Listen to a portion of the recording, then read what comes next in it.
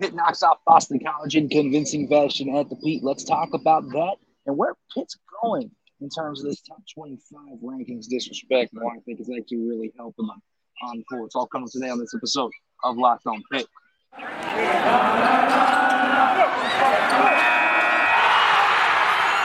You are Locked On Pitt, your daily podcast on the Pittsburgh Panthers, part of the Locked On Podcast Network, your team every day.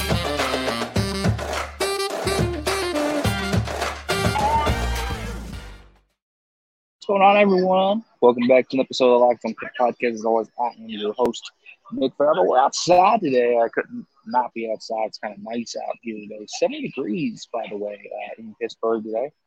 I like it. I'll tell you, I actually do like it. This episode of Locked On Pitt brought to you by FanDuel Sportsbook, the official sportsbook of Locked On. Folks, make every moment more. Visit FanDuel.com/LockedOn to get more. But yeah, hey, it's 70 degrees, and you know, with how hot Pitt was on the court, they might have just made it happen here in Oakland to make it 70 degrees. When you set a temperature record the day after the scorching performance they had in the court, who knows, man? What surprised me if it actually transferred over. But let's talk about this game, because this was a game where Pitt just kind of dominated. Not from start to finish, but in a lot of ways, they controlled the tempo. They controlled how this game kind of matriculated throughout. And there's actually so much to be impressed by in this game. First of all, I want to give a big shout out to Federer. I know we can give this guy as much love as we want. We can give him as many props as we want to give. But truly, this was a masterclass game from him.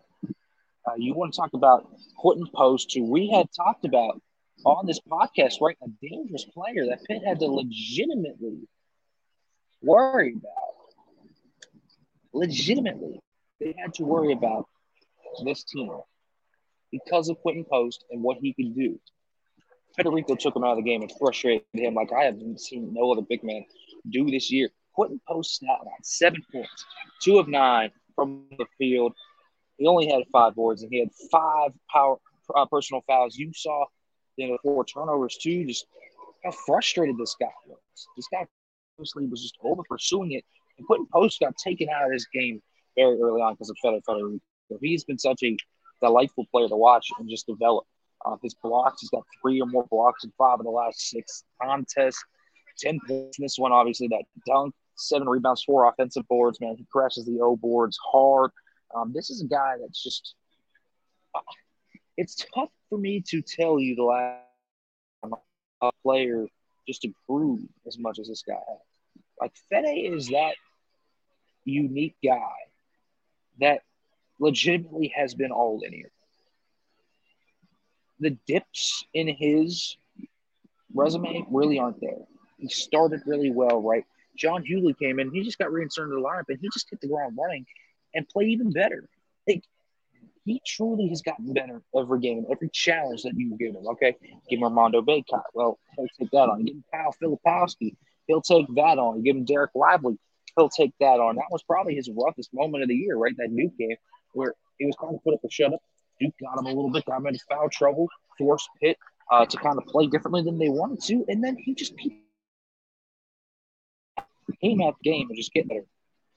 It really is special to see this guy just improve. He really is a special type of player in that regard.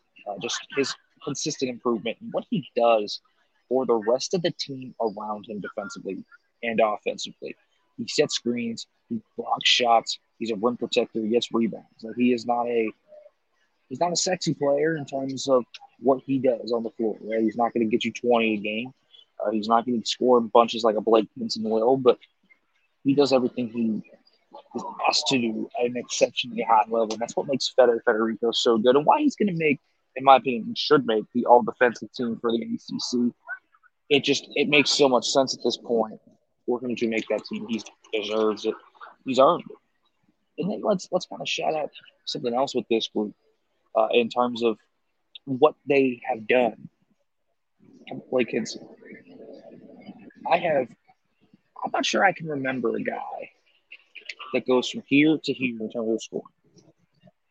Started out a little rough, 21 points, and he scored a lot of those in bunches.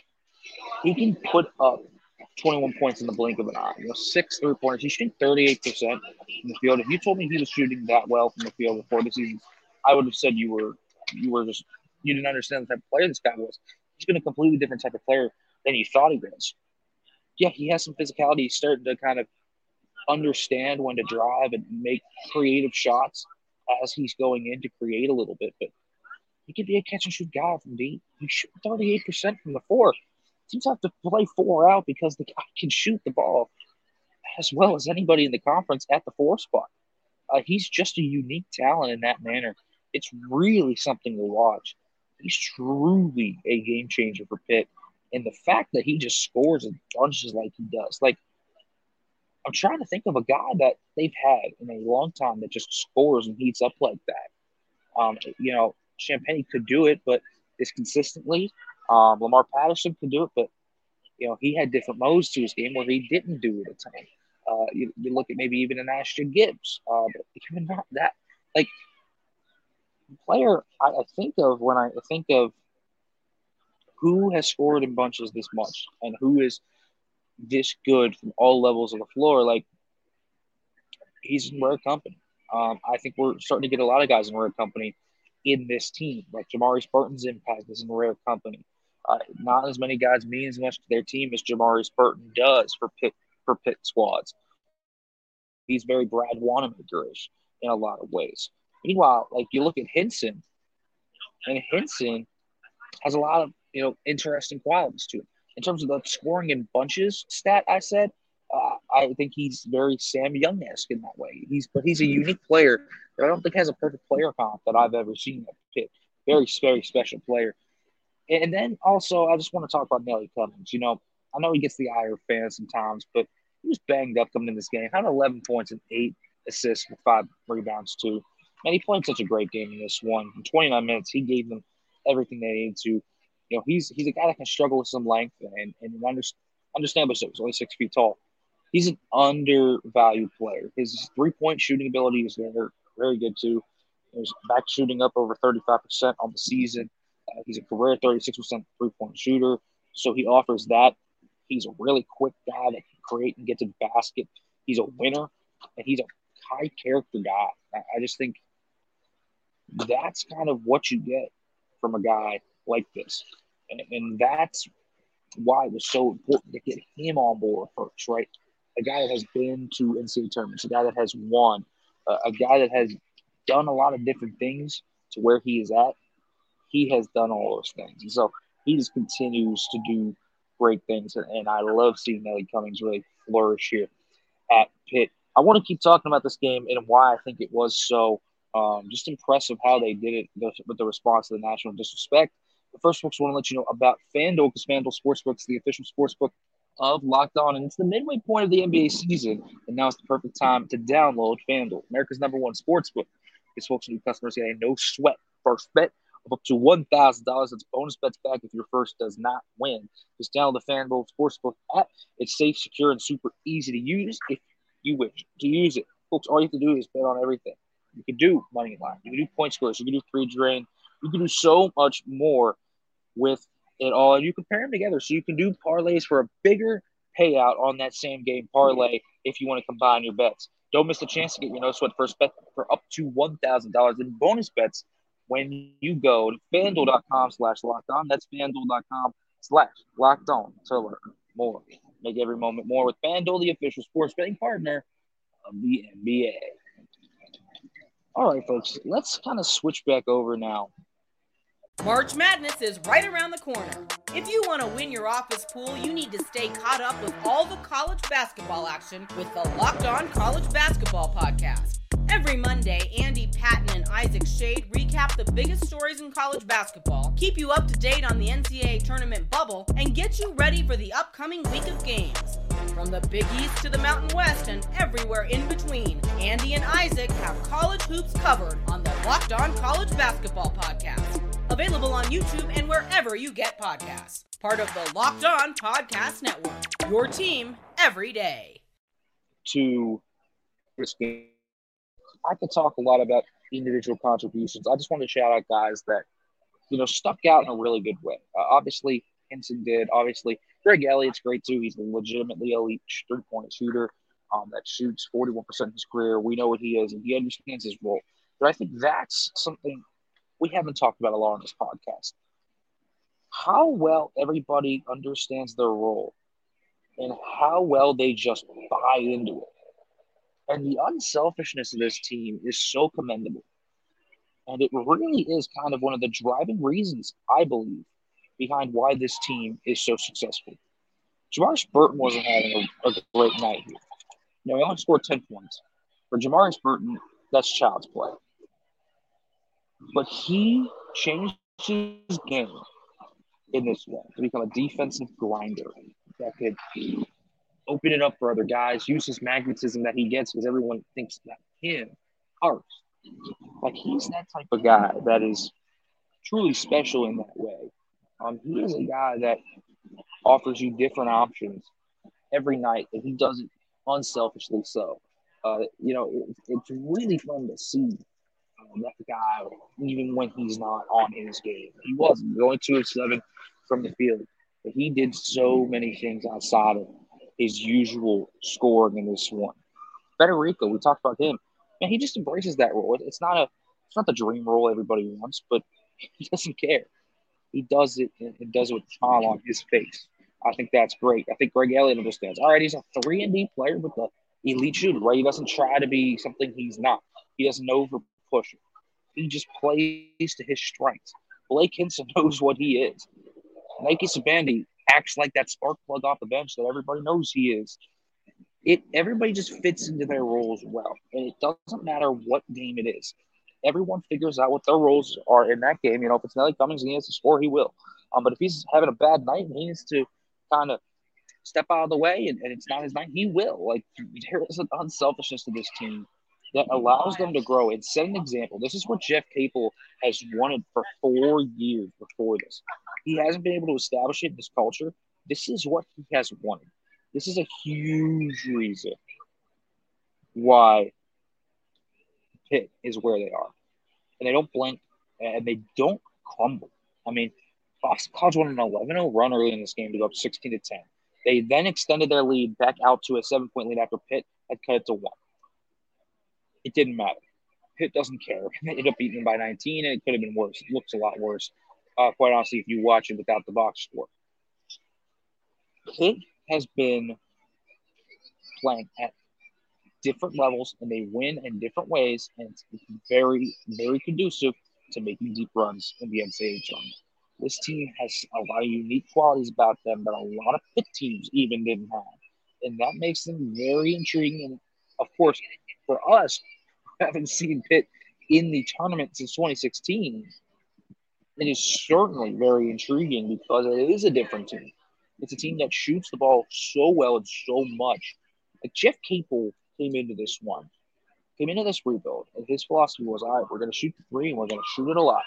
Well, it never really happened because none of that grip ever really took hold. But now it can happen because Pitt has the shooters to rock with it. Like, that's the Duke style, right? You can have those bigs, and you can obviously go back to the hoop, and that's something we haven't really seen this year. But really, you want to play on the perimeter. Really, what you want to do is you want to go and shoot the ball, and that's what Pitt's doing right now. They're shooting the ball at ease, and they're shooting it at a high level. 11 threes in this one too. It's just been great to watch that group, and even when their threes aren't falling, they can win in different ways. They can become physical and make it a mud bath. They can force a lot of turnovers and cause havoc and run transition. We saw them do that in this game. They ran a lot in transition. They scored 24 points in the fast break area in this one. So this team wins in a lot of different ways. They're a really good free throw shooting team too. I love that. They can get to the foul line a lot, and they can really force you to worry about their shooting still because when they start getting into the lane, right, they might be shooting 4 of 24, but they have guys that can score bunches, and when one of them starts to get hot, then it becomes maybe a frenzy, and that's why This team is so dangerous. They're a good team. I think it's time we stop mincing words about this team, man. This is a good Pitt basketball team. Yes, they have some bad losses. The Florida State debacle, whatever. I understand it. It's a good basketball team, man. This team can play, and you should be happy about it as a Pitt fan. I don't know how far they're going to go in the NCAA tournament. I don't know any of that. I don't know if they're going to win the ACC. I know all those are within their capabilities. I think that fact alone is extremely exciting just to think about. If you're a Pitt fan looking at this team and the resurrection they have had this year, it is very special to see that type of resurrection and that type of transformation they've undergone this season. But I'll tell you what, something else that I really love about this win in particular. It's not just how they took away Quentin Post, because they did. They were great there. They've taken away El Ellis and taken away other guys that are top players on these teams in recent memory. But what they did in this one that actually makes it even more impressive to me is how they respond to all this disrespect and action. They don't get a top 25 vote. They drop one seed in the Illinois bracketology. Like, there's so much bulletin board material. And some teams actually would go into that and play over aggressive. And they would come in and cave. And they would actually overthink it. Instead, Pitt just does what they need to do. Legitimately. They come into this one, and they just go and wreck shop. That's what you got to do. Show up, leave, and show you belong. And prove them why they're wrong. And Pitt did that.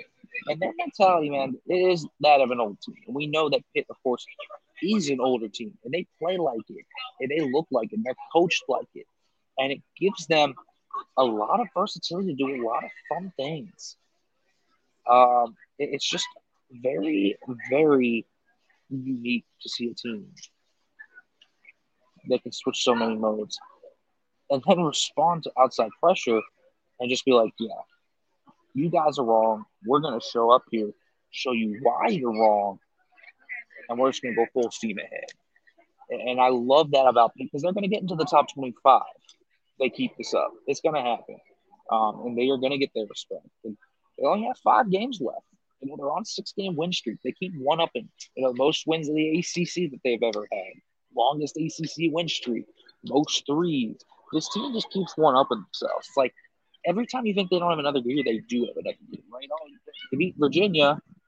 Well, then they lose to Clemson and Duke. But I guess it's over. They got to go at least 2-1 to make the tournament. How about they win all 3? And then they just keep it going. It's impressive, right?